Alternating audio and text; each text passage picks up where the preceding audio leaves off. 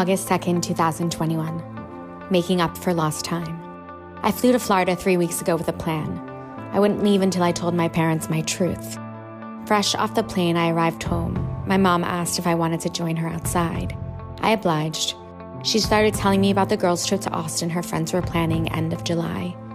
Mom, I feel a little upset that I moved to Texas 6 months ago, and you and Dad have yet to visit. And now it seems like the only reason you're coming is because your friends are here. Shocked and hurt, she replied, "That's not true, Olivia," which I knew deep down but felt otherwise. She finally replied, "Olivia, you've rejected me your whole life." That was my opportunity. I responded, "Do you want to know why?" Through tears, the stories came flowing out of me. The traumas and the memories and all of the work and therapy from my remembering. My dad joined the conversation, but like me, he has a strong exterior but is incredibly sensitive. Harder even for him to fathom such evil. But he didn't deny me. Either did she. My parents finally understood how much pain I've been living in. I saw them and they saw me clearly. Transparent honesty, albeit bittersweet. "I know it's been hard for you," my mom told me. "I just didn't know why." "My whole life," I replied. She held back tears, but I cried. After questions and confusion and as much clarity as I could bring, we left the horrors outside the house and came inside. "Can I have a hug, at least?" she asked me. "Please," I replied. I hugged her like I hadn't hugged in a lifetime, and in her arms, my legs all but fell out from under me. The wailing cries of decades of suppressed emotions escaped my body, held up by my mommy. My dad standing nearby, horrifying and healing at the same time. And from that moment, a lifetime of weight was lifted from me. Immense freedom after sharing with my family and then publicly. Free for the first time, actually, to make memories from a place of presence and joy instead of inner turmoil. 3 weeks later, this past weekend, I couldn't wait for my mom to arrive to see my new Austin life where I've created more space for me and for healing. A new beginning, loose plans, I'm less calculated and prefer spontaneity. Nothing extra, just time together. I picked her up at the airport with a cold drink.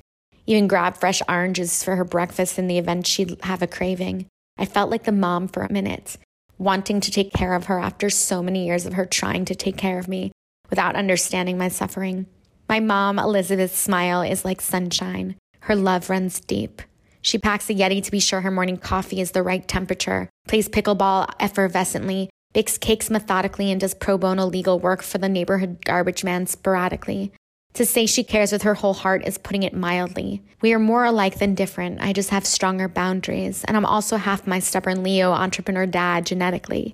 My mom is softer, but less sensitive naturally. We spent the weekend actively, a morning sweat, adventure, good food, and exploring. I showed her my new town thoroughly. We went to Hill Country, South Congress, listened to live jazz, and shared a steak and martini.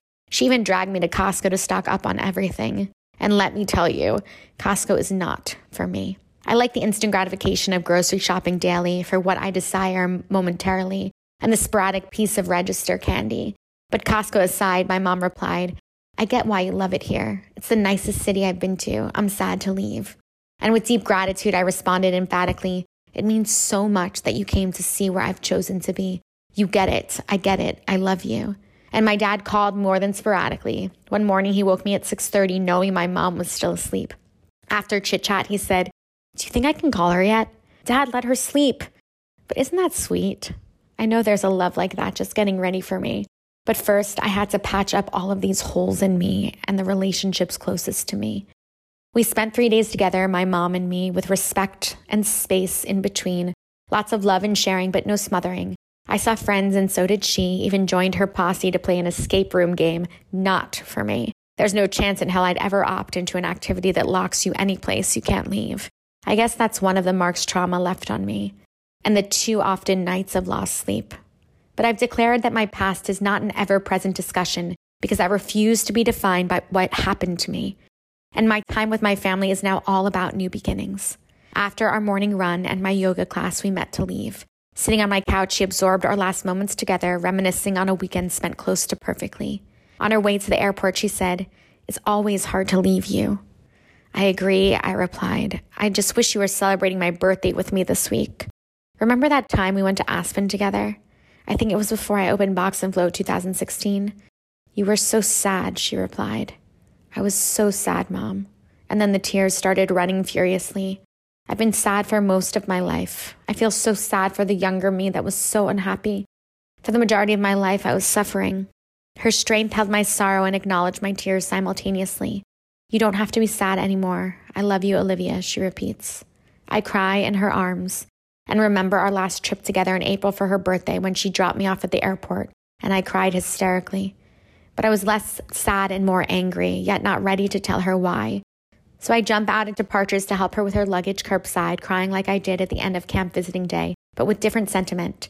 Grateful for the first time in a long time for transparency, for me seeing her and her seeing me, void of all the years of sadness, anger, and grief. Making up for lost time, making new memories. A new beginning, new belonging, mother-daughter bonding, family. With honest and open dialogue even through the whispers of ever-present grief.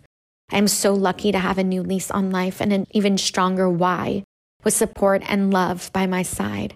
In Austin? Who knows? It might just be a moment in time. All of my deep inner work has allowed me to embrace